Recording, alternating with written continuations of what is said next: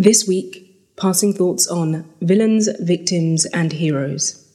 We're the main character in our life, and everyone else is an extra.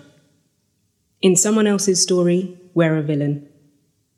Have you ever rewatched a film or reread a book and noticed something that you initially missed? That's what a shift in perspective feels like. The narrative we tell ourselves impacts our perception of who we are and our experiences. Our story also influences how we see others and the world around us. Often, villains are depicted as being driven from a place of revenge, bitterness, envy, and resentment. Heroes have a strong affinity to obligation, duty, and responsibility. Victims are presented as helpless and disempowered. They yearn to be saved and protected. Truth is an expression of a reality, and these exist in multitudes.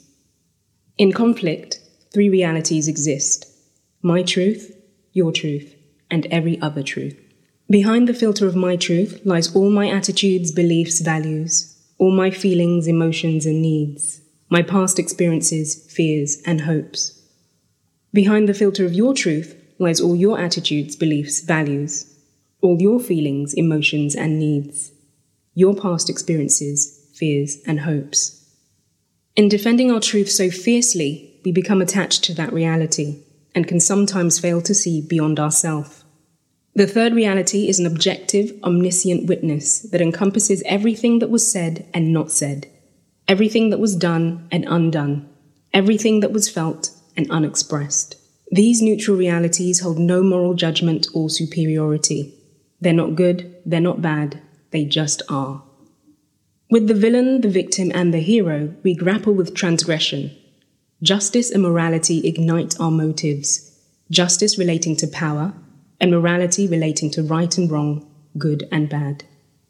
When we replay events from either of these timelines, we're immediately ushered into acknowledging that infinite truths can and do simultaneously exist. This approach can also offer us a more balanced perspective. This week, I have a 2-part question for you. Thinking of a notable experience, either recent or in the distant past.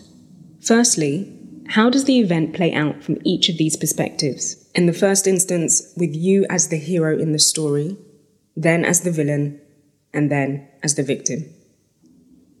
And secondly, which of these stories is closest to how you've been thinking about the experience? Speak to you next week. Same time, same place. Until then, be well.